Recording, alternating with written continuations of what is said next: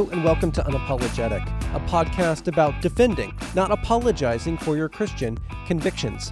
One of the convictions that we as Christians hold to is that the Scriptures are the Word of God. They are God's revelation to us. They are infallible. They are inerrant. They are authoritative. They tell us about ourselves and God and the world around us, and they're the lens that we should interpret everything else through. Scripture is really important. Jesus had a high view of Scripture. He should because he wrote it.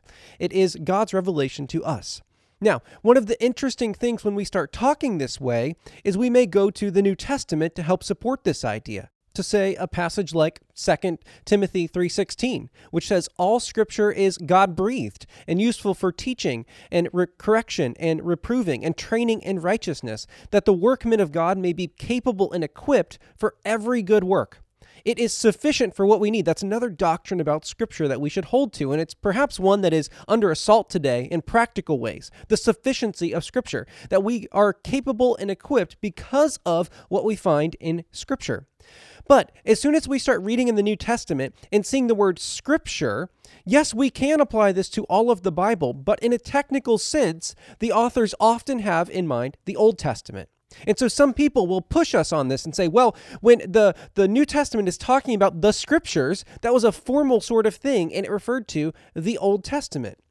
And there's a lot of truth to that, actually, that the way they talked about literally the writings, which we translate in our modern translation as the Scriptures, generally referred to the Old Testament. So how would we defend the idea, though, that the New Testament, even while it was being written, was viewed as Scripture? Well, there are a few lines of argument and evidence that I want to give you today so that we can demonstrate that even at the time the New Testament was being written, it was viewed both by its writers and those who received it and by other apostles that it was in fact Scripture on par with the Old Testament, just as authoritative, just as much God-breathed, just as much the Word of God.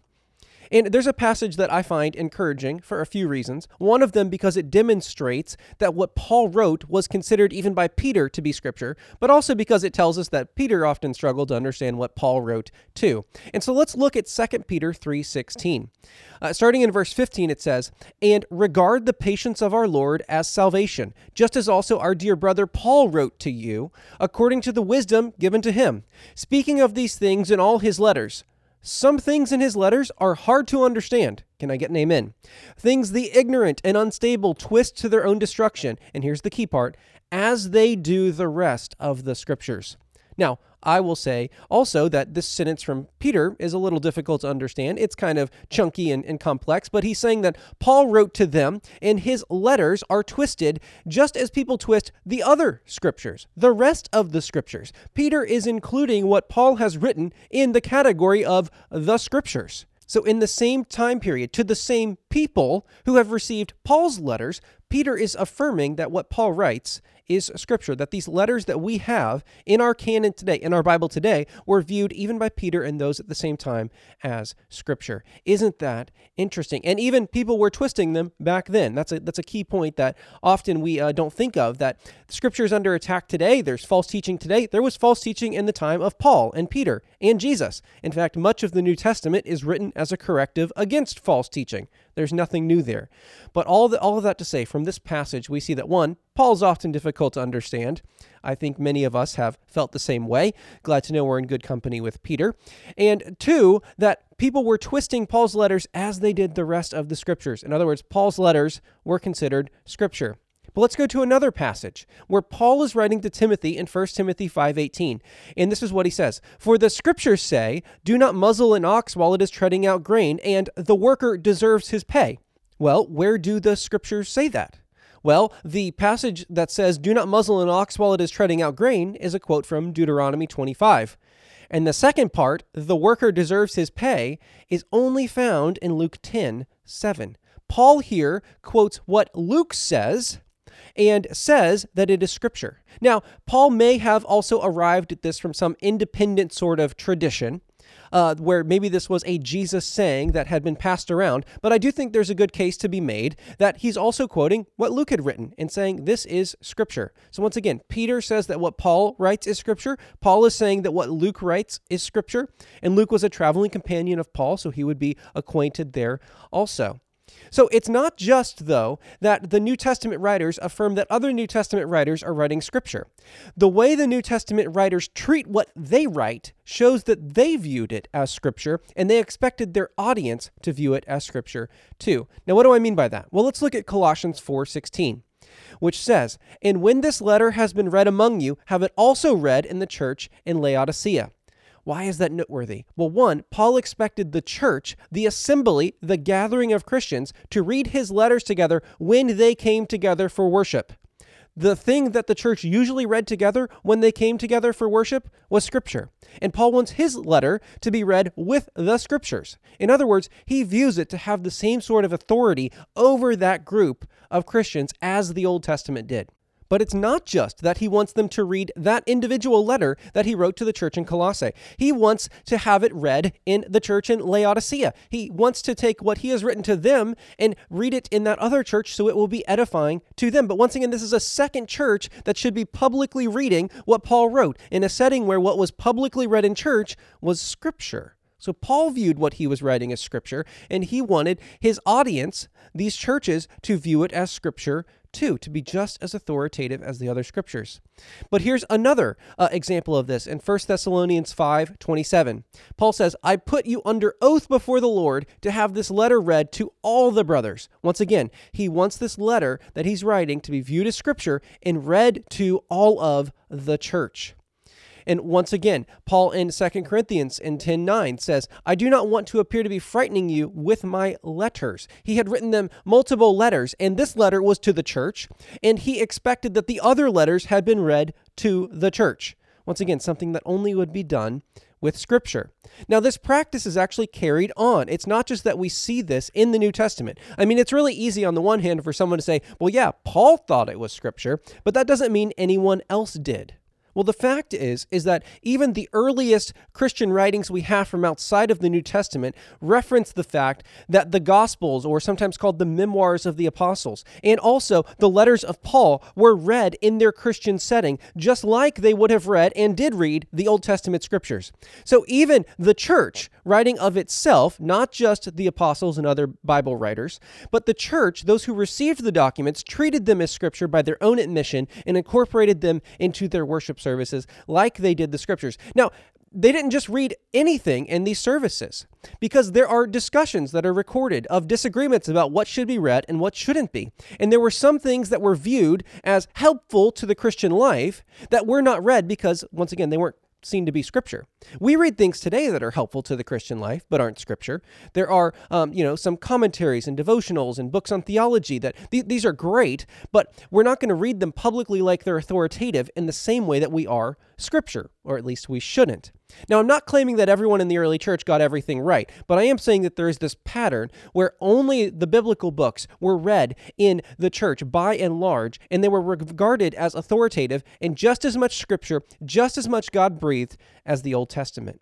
So we've seen that Peter views Paul as writing Scripture. Paul views Luke as having written Scripture. Paul expects his letters to be read publicly, and we know this from other writers too, that they expected their letters to be read publicly, like you would have done with Scripture and only Scripture at the gathering of the church. We know from non-biblical, extra-biblical sources that the church actually received these letters and read them as a part of their worship service. But there's something else that's interesting, and I wouldn't hang my whole argument on this point, but I find it kind of curious and interesting. In 2 Timothy 4:13, Paul says, "When you come," writing to Timothy, "bring with you the cloak I left in Troas with Carpus, and the scrolls, especially the parchments." Now, what's he talking about here with scrolls and parchments? We think of parchment often, we think of just, kind of papers together. But what's interesting is while the New Testament was written in Greek, this word for parchments is not actually an original Greek word. It's borrowed from Latin. And it means a codex, kind of like a book. It's a group of pages put together with some sort of binding. Okay, now what we also know from our study of history and archaeology is that the early church was perhaps one of the first to start binding documents together in a binding, not using a scroll, but they had too many documents to use a scroll, so they needed something that could hold more documents together, more pages. And so they adopted the codex, kind of like our modern book. And that is what is being referred to with this word parchments. Now, you wouldn't have bundled the Old Testament scriptures together in that way. That's most likely the scrolls that Paul is talking about. So what is this parchments? Well, there's a really good argument to be made from other places we don't have time to get into today, that Paul kept a record of all of his letters. And perhaps one of the reasons why we have them today and how they got circulated around is because when Paul would write it or have it written by his secretary, he would have a copy written. So he always maintained a copy of his letters. And it's very likely that he bundled these together in a codex, perhaps with other letters from Peter, because as we've seen, Peter knew about Paul's writings. It's very reasonable to assume that Paul knew about Peter's writings and Luke's writings. And so when he uses this word parchments, it comes from Latin, not from Greek, and it refers to kind of like a bound list of documents. And that is what we also know the New Testament church used to collect its scriptures, its New Testament scriptures specifically. Now, like I said, is that determinative? Would I hang my hat on that and my whole case on that? No, but it is another data point, along with the ones we've looked at, that show that even Paul viewed his letters as scripture, that he kept them, he expected other people to read them. His writings were regarded by Peter as scripture, and other New Testament writers regard other New Testament writers as writing scripture. And the whole community received it this way, by and large. I'm not saying there aren't exceptions, but on the whole, on the aggregate, this is how the New Testament writings were received, even back then. Now, drawing all of this together, going back to the fact that oftentimes, and the majority of the time, when the Bible talks about the scriptures, it's often talking about the Old Testament scriptures, which were viewed as authoritative for the New Testament church. That doesn't mean everything under the Old Testament law applied in the same way to the New Testament scriptures and the New Testament Christian, but the Old Testament scriptures were the authoritative revelation of God. It tells us about him, his moral law, and that sort of thing. We can't just jettison that.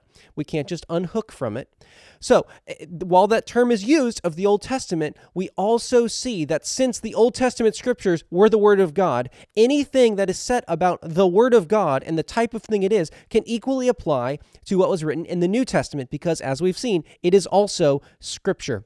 It is God-breathed. It is inspired. And since it is, and since anything that God has inspired, God has spoken out, is authoritative and inerrant and infallible, and it's sufficient, we should view all of it the same way. So while in a technical sense, it may just be referring to the Old Testament at some points, when it says that not a jot or a tittle, a stroke of the pen will fall away from the scriptures of the law, they'll always be true, we can apply that to the New Testament. When it says that the Old Testament scriptures are sufficient for teaching, reproof, and correction, we can apply that to the New Testament because it is also equally God-breathed in scripture. So it ties together in that way, and even the people who were writing the documents viewed them as scripture.